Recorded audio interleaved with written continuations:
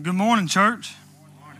If you have a Bible, I want to ask you to take it and open up with me to 1 Peter chapter 1. And while you're doing that, I know we're doing a lot of praying right now, but Drew's praying, Rick's praying, but man, I just don't want to stop talking to God real quick. So can we just pray before as you open to 1 Peter, I'm going to pray for us.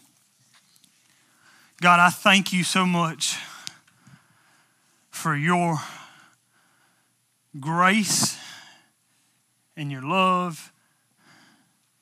Dear God, that finds us where we are, God, but doesn't leave us where we are, God. And Lord, as I sing that song, as the sun was lifted up, dear God, that's the motivation for everything, God.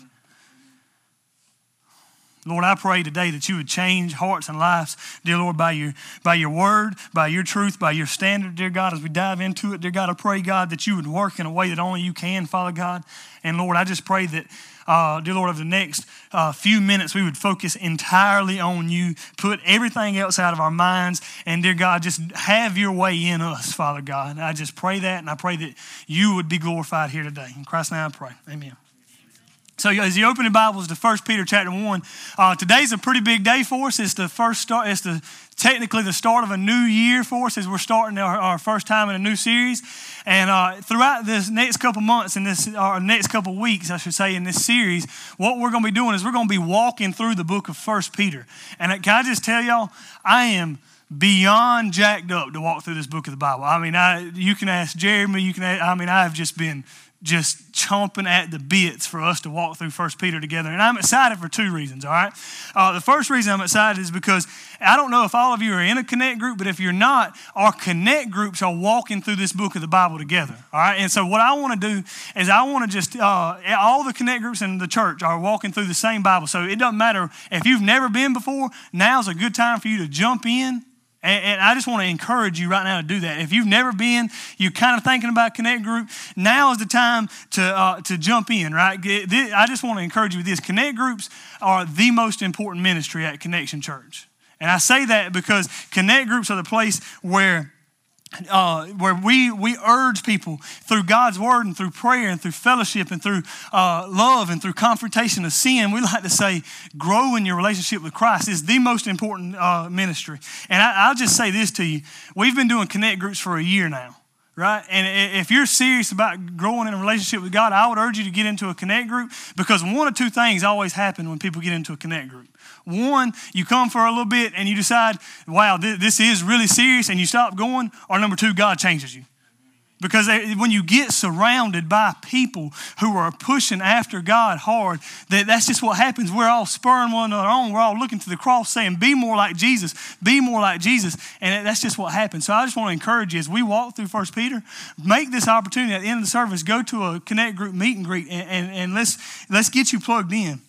Another reason I'm excited about reaching through 1 Peter is that as I read 1 Peter, it seems like the most appropriate book that we can read based on where our society looks like it's heading right now, okay?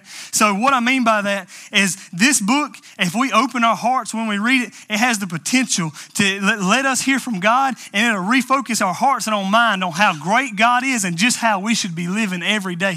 So as you go through this book with us, as you're in a Connect group with us, I want to ask you, open your heart and read this book of the Bible and let God change you. Let God transform you. So as you can tell, I told you I'm jacked up about 1 Peter. I hope that 6 weeks from now when we're done reading 1 Peter, I hope you're just as excited about it. All right, I really believe God's going to do some great things. So as we dive in, let me give you a little context of what we're doing. One of the major reasons that this book is so appropriate for why we should be studying it right now is that Peter's writing to a group of people who are in the midst of some serious suffering, right? They're being persecuted. They're being hard pressed on every side. And Peter writes to these people. And what he does is he doesn't pray that their situation would change. Peter writes and reminds them, guess what, guys? As Christians, this world is always going to be hard for us because we live in this world as exiles. You can see it right there in that first verse. He's writing to exiles. So your Bible verse might translate it aliens. An exile or alien, that's somebody who is living in another country or another place and cannot return to their home country, right? Is everybody tracking with that? As I was thinking about this, my mind immediately went to the Syrian exiles and Syrian refugees right now who have been displaced from their home because of the Syrian civil war, right? So if you don't know, if you don't ever turn on the news, basically what's happening is everybody in Syria hates each other, and there are two groups who are trying to kill each other, and the good people are caught in the middle, right? And so what do these good people do? They leave. They have to go. And I was reading a story the other day of a guy named Fayez. Fayez is 29 years old. And he was going to work in Syria when the midst of this civil war was going on. And he was going to work one day, and in the middle of nowhere, the Syrian government comes to him, and they throw him in jail, and they threaten his family. Miraculously, the guy gets out, right? So he goes home. He tells his wife, "We're leaving today." Like, I don't know if you've ever been in a situation like that, but that'll kind of motivate you to pack your bags and like check on out, right? So he tells his wife, "We're going to leave. We're getting out of here." So they leave, they get out of there, and they come to America. They come to Dallas, Texas. In Syria, Fayez was a well-to-do man. He had a good job in the healthcare industry. He was making a living, making a good reputation and name for himself. But he says when he got to America, it's like he hit the reset button. He managed to find work at the local Walmart on a night shift stocking shelves. And him and his wife are struggling to learn English just so they can make it in society. But yet when you go to their home, I thought this was pretty cool. When you go to their home, what you see are decorations and relics of the home they just left. See, because they're exiles. They're longing to get back. They so badly, they want to get back home. Can you imagine how hard that would be for me and you? What if we just got took up out of this room today and we were on the run? We had to leave and we didn't have time to take anything with us, but we go to another place where we're surrounded by strange people speaking a strange language we don't know how to live among them. Can you imagine how hard that would be for me and you? It'd be terrible. It'd be horrible.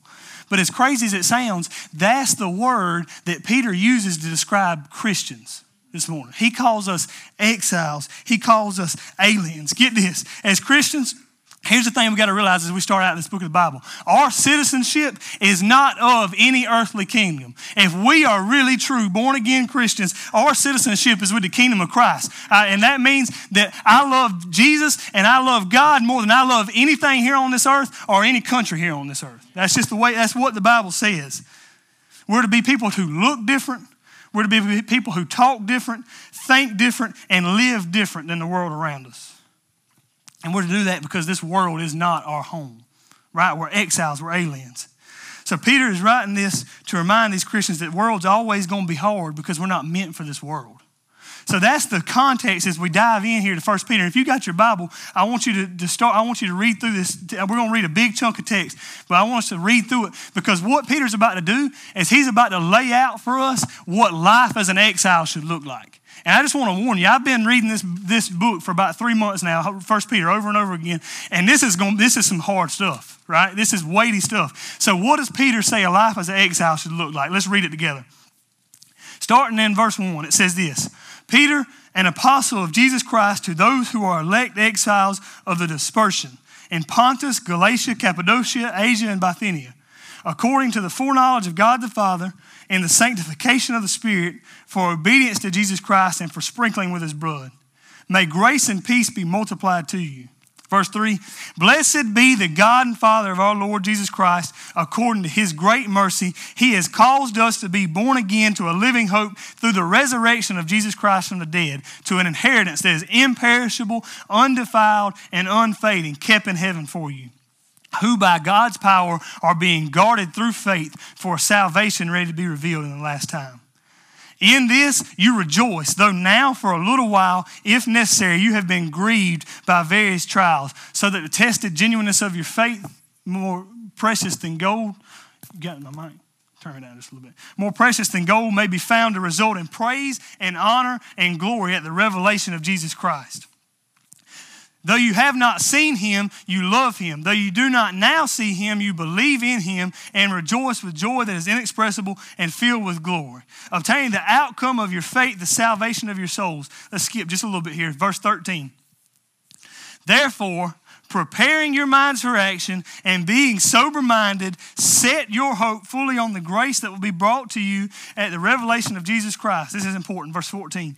As obedient children, do not be conformed to the passions of your former ignorance. Verse 15, but as he who called you is holy, you also be holy in all your conduct, since it is written, you shall be holy, for I am holy.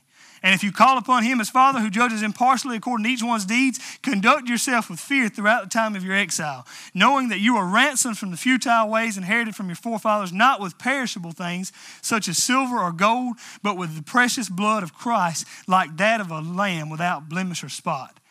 He was foreknown before the foundation of the world, but was made manifest in the last times for the sake of you who through him are believers in God, who raised him from the dead and gave him glory, so that your faith and hope are in God. So that's a lot of text this morning. Listen, I want us to do something. Peter's writing to a group of people who he's saying, you are aliens. You don't belong. Now, the best thing that Peter can do for us is he could tell us what our life should look like if we don't belong. So I don't belong here, Peter. What do I need to look like, right? That's what he's about to do. He's about to show us the life of exile. So there's a few things I want you to see about the life of exile. The first thing I want you guys to see this morning about the life of an exile is the identity of an exile. Anybody ever been pulled over and asked for identification? Right? You don't say no, do you? Pull it out your pocket, right? The identity of exile. Look at verses 1 through 5. All right, check this out. The very first thing Peter does, he shows us who we are as exiles. And listen to this. He's going to tell us this. An exile is a person chosen by God and born again to a living hope from God. Let me show you what I mean. So verse 1 right here, look at verse 1. It says, to those who are elect exiles of this person. Does anybody know what that word elect means? It means chosen. Right? When you elect something, you choose something. Did anybody vote in the last election? Right? We elected someone. We chose a president. We didn't have a lot to choose from this year, right? Now, that was a joke. Y'all can laugh. We ain't going to talk politics, all right? We didn't have a lot to choose from, but guess what, guys? We all got together and we elected a president, right? We chose a president. And what's Peter saying here? Peter's saying that we are God's chosen people. Let me tell you something this morning. If you are a Christian, you are not just anybody. You are God's chosen people. That means before the foundation of the world, Ephesians says. Ephesians chapter 1, verse 4 says, even as he chose us in him before the foundation of the world. Before the foundation of the world, before the world began, God looked into time and he saw us. He saw us as sinners. He saw all our mistakes and he chose us. Let me tell you something. That's grace this morning, folks. You know what you did to deserve choosing? You wasn't born yet, nothing, right? God looked at you, he looked in time, and he chose you. Let me tell you something. If you're a Christian this morning, it's crucial that you know that you are chosen by God. It's not just something that's in the Bible. It's who you are. It's an identity. Like when somebody asks me who I am, you know what the question they soon follows is? Who's your mom and daddy, right? Because they want to know whose I am, not just who I am. You need to know whose you are this morning. Some of you right here this morning, you live your whole life, all right? You live your whole life and you never feel like you have a real love relationship with Jesus Christ. Like you do the duty, you come to church, you say your prayers, you read your Bible, but you never feel like you're really loved by God. You murmur, I'm struggling in my faith. I just don't feel God. Let me ask you something. The Bible says that God chose you. Do you not realize that you are chosen by God? That puts love inside of us. I want you to contemplate with me for just a second. Like, clear your mind. Imagine the God of the universe, right? He's a big God, a mighty God, a holy God. He's never sinned. He punishes sin, as a matter of fact, and he looks at sinners and he chooses us. Guys, we should feel the weight of that. And Peter starts off his letter like this. Peter could have started this letter any way he wanted to. He starts it with God choosing us. Why does Peter do that? Why does he start when writing to a bunch of exiles saying that you're chosen? I think Peter starts it with election because Peter knows we can never live as Christians. We can never live as true exiles who are rejected by the world until he realizes we are chosen by God. Let me tell you something. You'll never be able to have the strength to live a holy life, to live a pure life, until you stop and realize that I don't care. It don't matter what anybody else says about me. I don't care who rejects me. I'm chosen by God. That's why Peter starts here. Listen, there's no rejection that can harm us when we realize we are loved by God. You feel like you've been stung by the world. You feel like you've been pushed away by the world. If you might be a woman here this morning, you feel like you've been pushed away by a man. You might be a man, feel like you've been pushed away by a woman. You might be a child, feel like you've been pushed away by a parent. Listen, there is no rejection that can have eternal consequence on us when we realize that we have been chosen by a God and Father who set his love on us before we was even born. So he says we're chosen. Yes, he also says that we're born again. Born again. Look at verse 3. He said, blessed be the God and Father of our Lord Jesus Christ. According to his great mercy, he has caused us to be born again. So he tells us we're chosen. Then Peter tells us we're born again. When somebody says born again in the Bible, they're talking about our salvation. All right? So they're talking about our salvation. I love when the Bible is talking about salvation, and it doesn't use, I love when the Bible talks about salvation and it uses the word born again as opposed to anything else, because we live in a day and age where everybody thinks that salvation is coming to church or even attending a connect group or even saying a prayer, checking a box, walking an aisle. But guess what? The Bible don't let us off that easy, because the Bible has one definition for being saved, and it is somebody who has been born again of God. So that means that we are made new. In other words, when God saves us, he does something so deep down inside of our heart. He does something so deep to our desires and our wants and our actions that it's almost like we're made new. Like we're born again. Ezekiel 36:26 is the Old Testament for you. I'm going to go Old Testament on y'all. Is that all right? Y'all read both parts of the Bible? Ezekiel 36:26, it says this. And I will give you a new heart, and a new spirit I will put within you. And I will remove the heart of stone and heart of flesh. Let me tell you something. Being born again is not just making a decision. It's the work of God in you that takes a dirty heart, that takes a corrupted, sinful spirit, and it replaces it with a spirit that is an alive and forgiven spirit. It's a heart that's made new. Listen. When I'm talking about being born again, when I'm talking about your identity as an exile, I'm not asking you if you've been coming to church for over a year. What I'm not asking you is if you've ever made a decision to follow Christ. Let me tell you something. Some of y'all have made decisions to follow Christ every Sunday since we've been having church. Y'all come to church, and Jeremy tells y'all we need to follow Christ. We need to be living our lives for Christ. And y'all know what y'all do? You know what? Jeremy's right. I need to follow Christ, boy. Whew. Right? I'm not asking you whether you've made a decision to follow Christ. I'm asking you whether God has ever worked so deep inside your heart that it's changed who you are, that when you wake up in the morning, your desire is to follow Christ. Because when that happens, let me tell you something. You'll be able to come up to Jeremy and say, you're right, man, we need to be following Christ. So not only are we born again, Peter tells us how we're born again. So Peter don't just tell us who we are. He tells us how we get to be who we are, right? Look at verse 3. He says, according to what? His great mercy. Get this. You are saved. And I want to make this explicitly clear this morning, all right? When someone asks you how you were saved, your answer should not be, well, I go to church. Well, I said a prayer. Well, I did this. Well, I did that. If that's how you answer that question, but let me just go ahead and tell you, I don't care what's coming after you ain't made the right, your answer's wrong. Because salvation don't start with you. Listen, God, we deserved wrath from God. God looked down on us, and we deserved wrath and punishment and separation. But we are saved, why? By God's great mercy. It's pure mercy. It's pure mercy that God looks at somebody like me and says, Dallas, I'm going to give you new life. I didn't do anything. God did it. And then he says, listen, he says we're chosen, we're born again, and we have a living hope. Look at verse 4 right there. He says we're born again to a living hope. And he says it is imperishable, undefiled, and unfading, kept in heaven for you. Listen, think about this with me. In Christ, in this world, I have a hope that'll never die in Christ. But let's talk about how hope outside of Christ. Outside of Christ, there is not a hope in this world that's going to sustain me. There is not a hope in this world that's going to satisfy me. But in Christ, I have a hope that will never die, it will never fade, and it will never grow old. I have that hope Because in verse 3, look what it says. He says, because of the resurrection of Jesus Christ from the dead. Let me tell you something. Jesus Christ died on a cross. And then 3 days later, the place where they put his dead body wasn't there, and Jesus was up eating fish.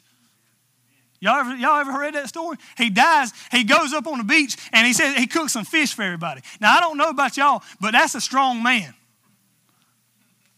I mean, that's power. That's might. The Bible says that Jesus Christ was dead and now he's alive again. And you know what that is for us? It brings us an eternal hope. Think about that with me. Let me just put it for you like this. Every other place that you put your hope is going to let you down. Think of it with me like this. My wife can be taken away from me. You choose how. I didn't say she was going to run around on me. My wife can be taken away from me any way in this world. My daughter is 6 months old. She's already letting me down, right? I'm banking on her sleeping through the night. Don't happen. She's letting me down.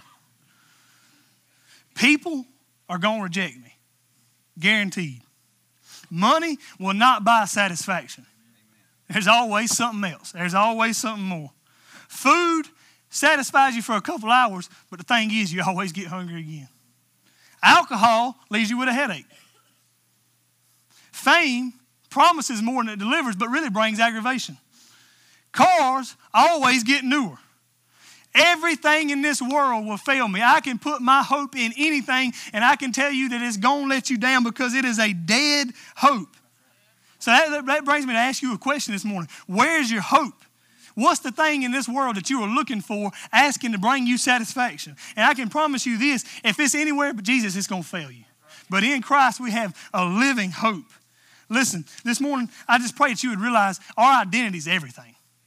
Who you are is everything about you. How you see yourself is everything. Check this out. You should hear this today, and you should feel weight that God loves you.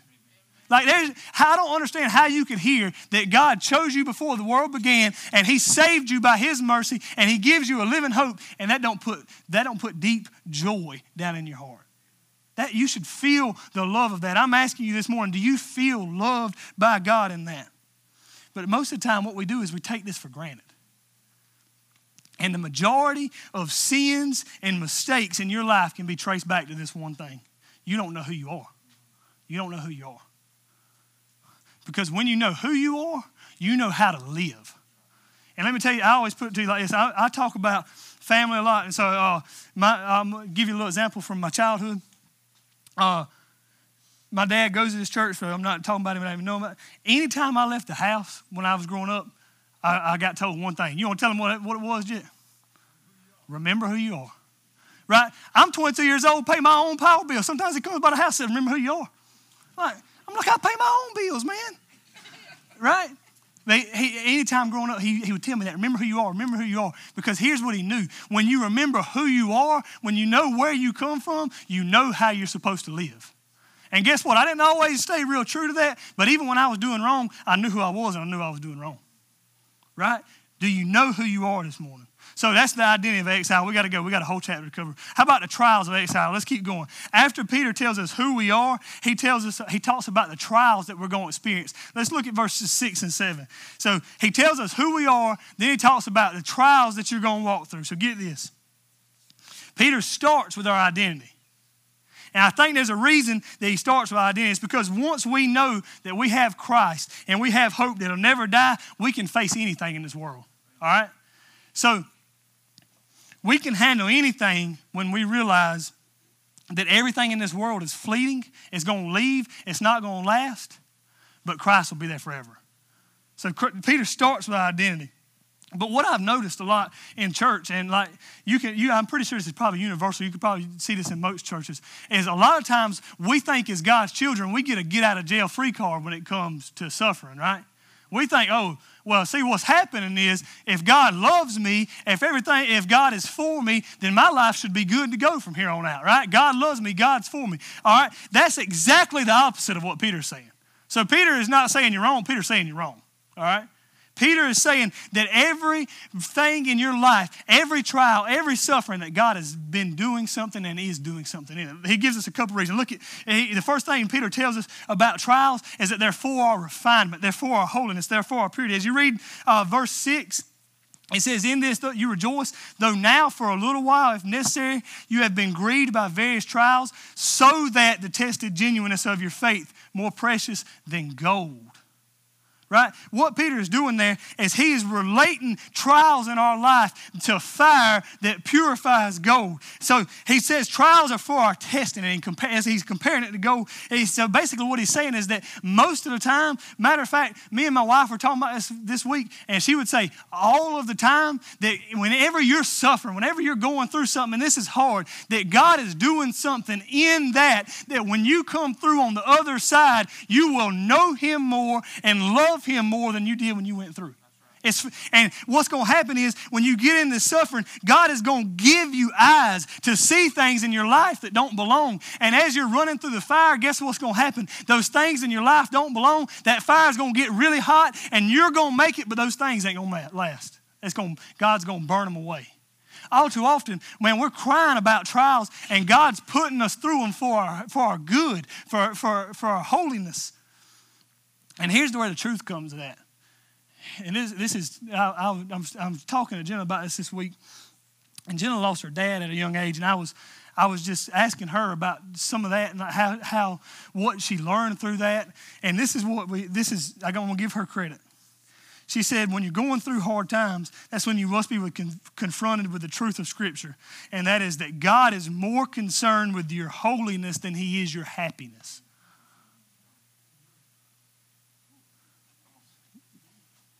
I was like, you want to preach Sunday, babe? I don't know if we agree with all that, but we might need to let you come and talk. God is more concerned with your eternal destination than he is with your earthly satisfaction.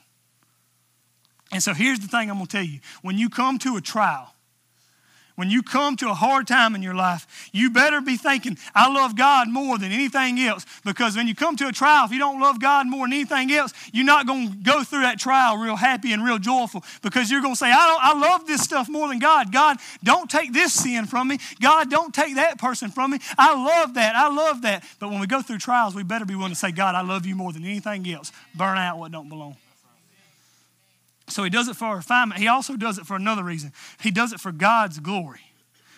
End of verse 7, he says, that may be found to result in praise and honor and glory at the revelation of Jesus Christ. Now, you might be thinking, how is God glorified through my suffering? And that's a good question. I was thinking through this myself. How does God get glory when I go through hurt? God, when my life's hard, why are you getting glory from it? God, that don't seem right. Shouldn't you be for me? Couldn't you get glory and just make my life easy and make everything go good? Wouldn't that be better?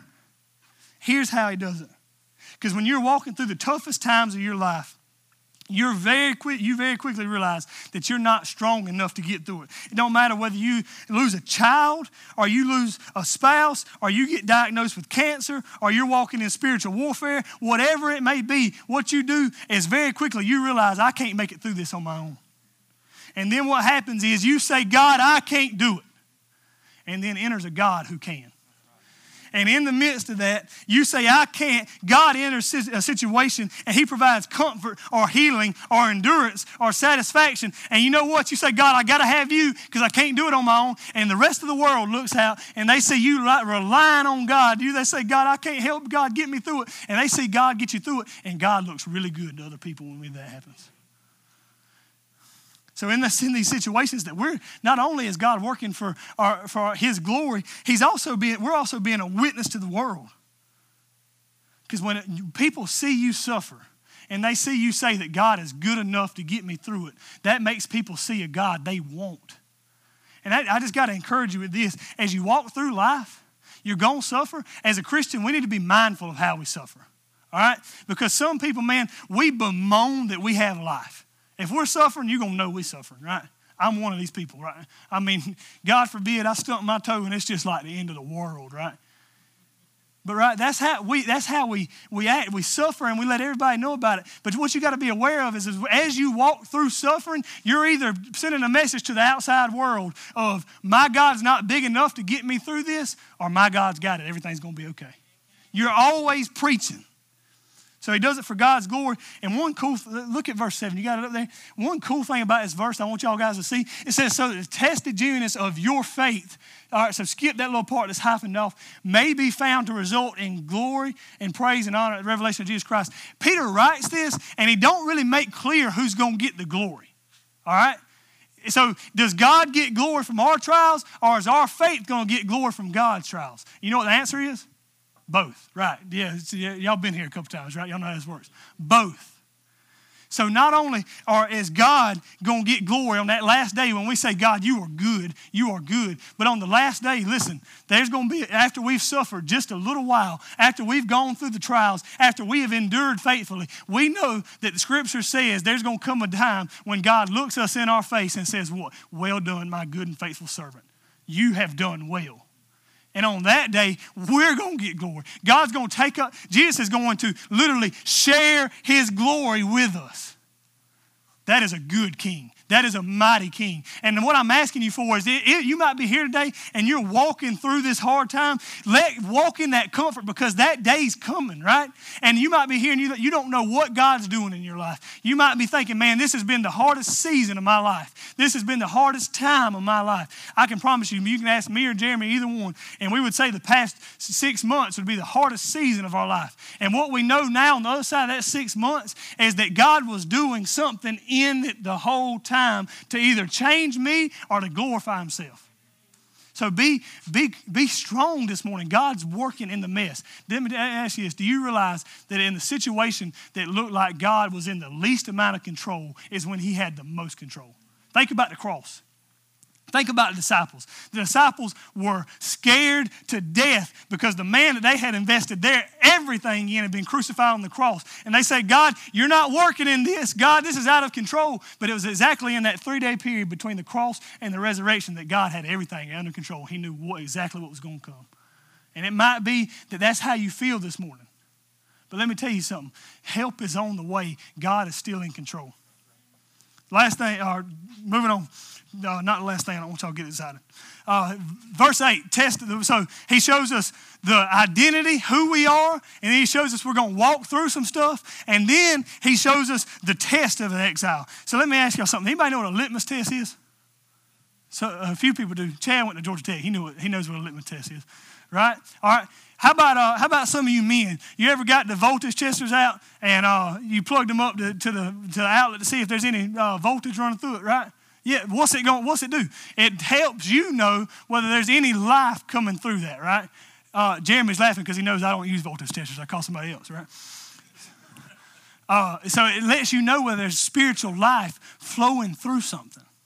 And that's what Peter's about to give us in verse 8. Peter gives us a test to let us know whether or not there is any spiritual life in us. As a matter of fact, we're going to take this test. In verse 8 it says this, though you have not seen him, you love him. Though you do not now see him, you believe in him and rejoice with joy that is inexpressible. So we're going to take this test. Y'all ready? I know y'all come to church to take a test. Here it is. The test to know whether or not you're a Christian is really simple. Do you love Jesus? Do you love Jesus? Now, see, what happened was exactly what I thought was going to happen. I was going to ask that question, and y'all was going to say, amen, brother. Amen. We in South Georgia, y'all been in churches y'all whole life. Y'all know how this thing goes. Amen. Amen. Do you love Jesus? I love Jesus, right? So I asked that question, and before you even really have time to think about it, you just answer it and move on. Yeah, I love Jesus. I've been going to church my whole life. What you talking about? Of course, I love Jesus. But what I want you to know is that everyone in here, if I asked them one-on-one, would say they love Jesus, but the actions of our life are the determinant of whether we love Jesus or whether we just say we love Jesus. Our actions reveal ourselves to be true. So many times our actions say we love ourselves or our families or our children or our spouses or our jobs more than we love Jesus. That's just the reality. Sometimes the way you live your life says you love other things a lot more. Sometimes the way I live my life says I love things a lot more than I love Jesus. So what I'm asking you is not, do you believe in Jesus? I'm asking you this. Do you love Jesus Christ more than anything else in this world?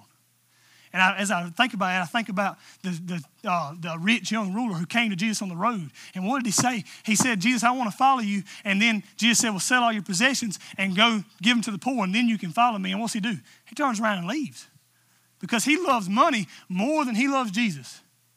Or how about, I think about the time where Jesus got up and said, you must love me more than you love your mother, or you are not worthy of me. God, my mama? I got to love you more than my mom? That's what he says. He says, you have to love me more than anything else. You might be here today and you're saying, well, Dallas, I don't know. How do I know if I love Jesus? Let me ask you this. Do you long to know Jesus Christ? And when I say long, I mean in your heart, does it burn when you wake up in the morning to say, God, I have to know you more. I have to love you more. I want you, God. Let me ask you another one. Do you long to spend time with Jesus? A lot of you say you want to know Jesus, but a lot of you have a hard time opening that Bible and spending 10 minutes and praying 10 minutes, right? Let me tell you something. People who love Jesus love to be people who spend time with Jesus. Do you spend time with Jesus? How about this one? Do you long to please Jesus? Do you long to please Jesus with the way that you live your life? This is a good one. Do you talk about Jesus with such joy that you talk about him with more joy than you talk about your children? That's a deep one. Because you get around some of us, I mean, this has been me the past 6 months. You get around me, and man, I just want to brag on my kid to you. I swear, I think she has an IQ of 117 right now. Like I'm going to tell you about her. I'm going to tell you how smart she is. Me and Jeremy get together and he starts telling about stuff with Payson, and we don't really admire what the other kids doing because we're like, well, my kid's better, right? We just talk about these kids and we say, man, our kids are awesome. Our kids are awesome. When's the last time we put Jesus up and said, my God is awesome? Because listen, when you love something, you magnify it. You say, you're awesome, God. And I got to be honest with you here. I'm sick. I mean, literally nauseous when I think about it, of living in a culture where with our mouth we honor Jesus, but with our lives we dishonor him. When I think about my own life, I grow nauseous when I look at the stuff in my life. When I say with my lips, God, I love you, but my actions don't match up. I'm confused when I look at people who are Christians. I'm a Christian. I've been coming to church my whole life, but have no desire to grow in a personal relationship with him. Have no desire to spend time with God and his word. Have no desire to evangelize lost people. Yeah, I'm confused. And maybe if you got answers that can clear that up for me, please, by all means, bring the answers to me because I'd love to know. But I am confused by a culture that says they love Jesus with their mouth, but they deny him with their actions. So my question for you is still, do you love Jesus? Because you have no reason, church, you have no reason to call yourself a Christian, to think of yourself as an exile in this world unless you love Jesus. So do you love Jesus Christ? It's a simple question. That's the test of everything. Then the last thing is this. Let's move on. Last thing. Biggest section of Scripture. We've got just a few seconds. So look at verse 13 through 21. I want y'all to see, not only do we need to see the identity of an exile, not only do we need to see the trials of an exile, not only do we need to see the test of an exile, we need to see the pursuit of an exile. And what I say by that is we need to see what we should be living our lives for. So when you wake up in the morning, what are you going after hard? What are you doing with all your might? So Peter's going to give it to us. He gives a long section, but I want us to look at specifically verse 15. Let's look at verse 15 and we'll go to 19. It says this. But as he who called you is holy, you also be holy in all your conduct. Since it is written, what? You shall be holy, for I am holy. All right, it goes on. Verse 17. And if you call upon him as Father who judges impartially according to each one's deeds, conduct yourself with fear throughout the time of your exile. Verse 18. Knowing that you were ransomed from the futile ways inherited from your forefathers, not with perishable things, not with things such as silver or gold, but with the precious blood of Christ like that of a lamb without blemish or spot. Let me tell you what Peter's saying. Peter's saying, as Christians in this strange land, the one thing your focus needs to be on more than anything else is to pursue holiness, pursue purity, to get up in the morning and to kill sin in your life. Purity is not something we talk a whole lot about anymore. Matter of fact, when you start throwing around terms like purity and holiness, you get accused of being a legalist in most cases. People say, man, you're just being legalistic. You know, we're saved by grace. We don't have to pursue purity. Let me tell you something. We don't talk about purity because we've got our own standard of how we think things should be. God's got his standard. And people who don't like to talk about purity are people who don't know what purity is. Let me tell you what purity is. Holiness and purity is when you set your heart to kill a sin in your life and live lives that are fully obedient to God. So holiness is when you set your heart on killing sin and living a life that is fully obedient to Jesus Christ. That's what holiness is. And Peter really just gives us two reasons that we should pursue holiness. Number one, he gives us this reason. He says, pursue purity to be like God. He says what? Be holy, for I am holy. Be holy, for I am holy. See, when we're saved, the Bible says we start this process of sanctification. That's just this big word that means when we're saved, the Holy Spirit comes inside you and gives you new desires so that the same sin that you've always done is not the same sin you keep on doing. We begin to be shaped by God. And you know what? On the other side, you know what we start to look like? We start to look like Jesus. We start to look like our Heavenly Father. And that's what Peter's saying here. Peter's saying this is why you should pursue purity. Because we want to be like our Savior. In many ways, this is the most natural thing ever. Children want to be like their father. Even more than that, as I got thinking about this, by association, do you know that you just naturally become who your father or who your mother was? I mean, just by association. Don't even try it. I've seen this in my own marriage. Check this out. There are some times where Jenna talks, and I'm like, Nancy, could you give me a break? And then there are times, listen, I'm not joking with you. By association, it happens. There are times when I growing up, listen, my dad, he had some of the expressions that were all his own. Nobody else's. All right, one of them, I've told him this before. I'm not picking on him. All right, when my dad's making a point, he'll drop his jaw and he lets you know he's serious. All right, that's what he does. When I make a point, I drop my jaw and let you know I'm serious, and it looks something like this, right? And my wife will look at me and say, "Okay, Jet." Because guess what happens? Is by association, you become those who you are with. And if we are the children of God, we should be becoming like God. There is no way around it. If you are not becoming like God, you are not a child of God. A better question is this. Do you long to please your Father in heaven? Not just do you look like him, do you long to please him? Think about this. When you realize just what God's done for you, you'll do whatever it takes to please him. Whatever it takes. It don't matter what the rest of the world thinks, you just want to please God. I heard a story about this. It was a great story. I'm going to share it with you real quick. It was a story of a soccer coach. And I actually heard this from a guy in North Carolina. He's a pastor up there. He said he was coaching soccer when he was right out of college, going into seminary. And he was coaching his team. He said his team was awesome. Like he said, they didn't lose a game all year long. Last game of the season, they come up, and there's this player, and she was amazing, right? He was coaching boys. She was amazing.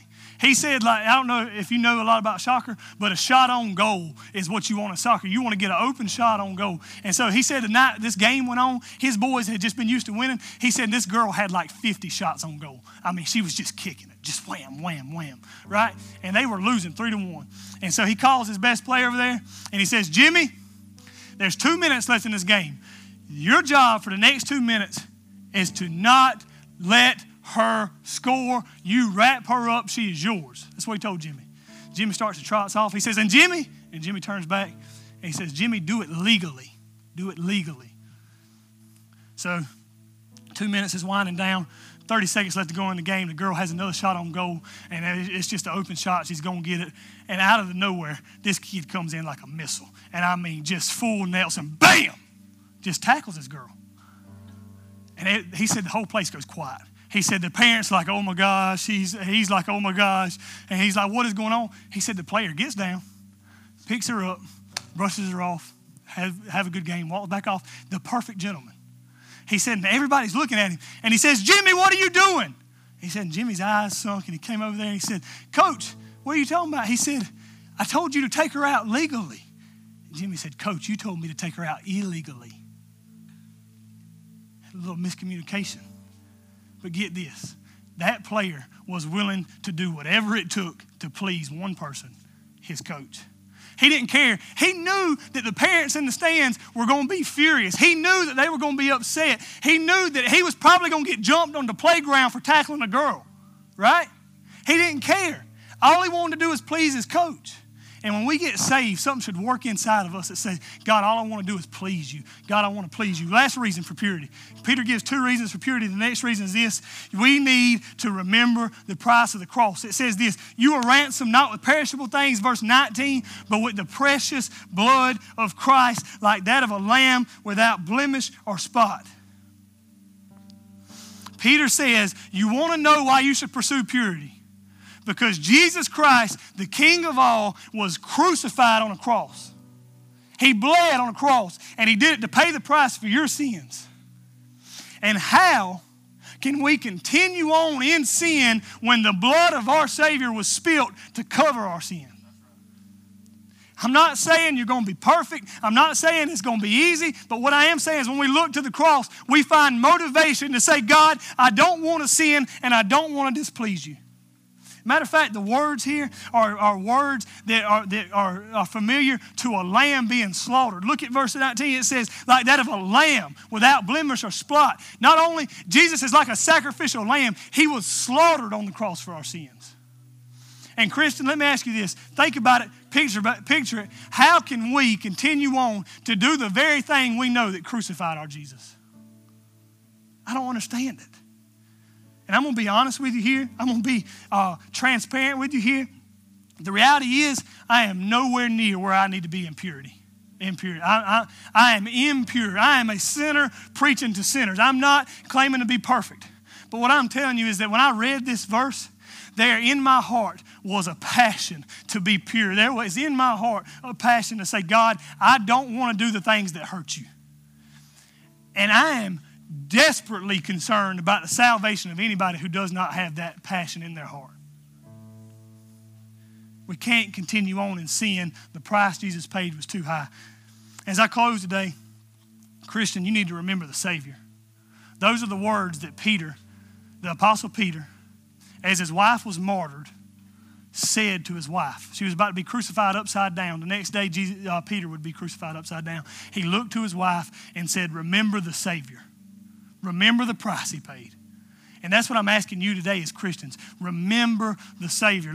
As I close, I'm willing to bet, though, that as even we go through all this, I'm willing to bet that there's somebody here, and I'm talking about a personal relationship with Christ, and you don't know what I'm talking about. You've never had a personal relationship with Christ. As I'm talking about your need to be pure, you realize that you're not pure because you're not covered by the blood of Christ. You realize that you're a sinner.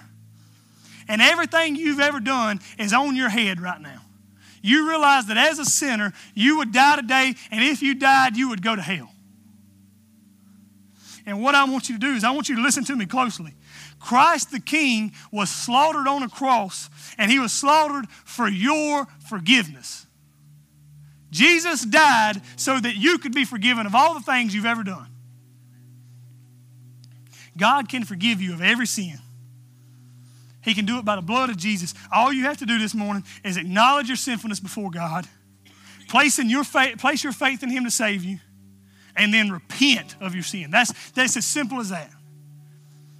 And I believe today that hearing a message like Christ died on the cross, there's somebody here who needs that salvation. I believe that with my heart. So what I want to do is I just want to give us one quick opportunity here. if you're here today and you realize that Christ was slaughtered for your sins and you say, I want to be born again. I just don't want to make a decision. I want to be born again from deep inside my heart. I want God to do it. If you come and ask, he'll do it. But you need to say, God, you're my only hope. And if that's you today and you want that salvation, I just want to ask you to do this. Would you just slip up your hand and let us rejoice with you and celebrate with you? You just say, I'm here today and I need to be saved. Is that anybody?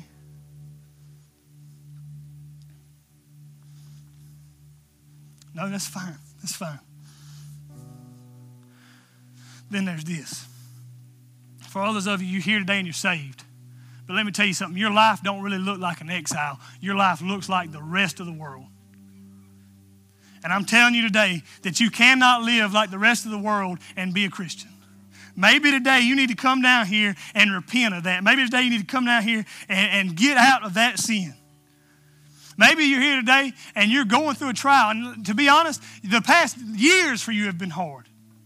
But you can come down here today and you can pray to a God who gives you the strength to endure anything.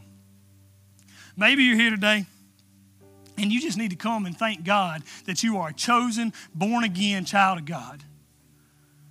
I'd ask you, would you let God do that in your heart today? Would you let God work in your heart today like that? This altar will be open. I pray that you would be full. The last thing I want to say to you is this. Connect groups help with all of these things. If you're going through a trial, Connect group is the place for you. If you need strength to endure suffering, Connect group is a place for you. If you're tempted to love the world more than Jesus, Connect group is the place for you. If you need some confrontation of the own thing that's in your heart and you just want to kill sin and pursue purity, hey, Connect group is the place for you. And today there's going to be an opportunity for you to get in them. And I'd ask you very seriously to consider those things. Anybody in a green shirt would love to help you out back there. So as I pray, the band's going to come up. And I just want to pray and we'll worship. Dear God, I thank you so much for who you are. I thank you so much for what you've done, Father God. God, what I realize right now is that I am nothing, God. Before you, I am nothing. God, but I know, dear Lord, that you use your word and the preaching of it for salvation, dear God. So I pray, dear Lord, that you would save somebody today through the preaching of your word. God, I pray that your name would be magnified today. I pray that Connect groups would be full today. And I pray that we would all grow to know you and worship you and love you with our whole hearts. Dear God, kill whatever sin is in our hearts. Dear God, give us strength to endure and give us faith to walk like you. In Christ's name I pray. Amen.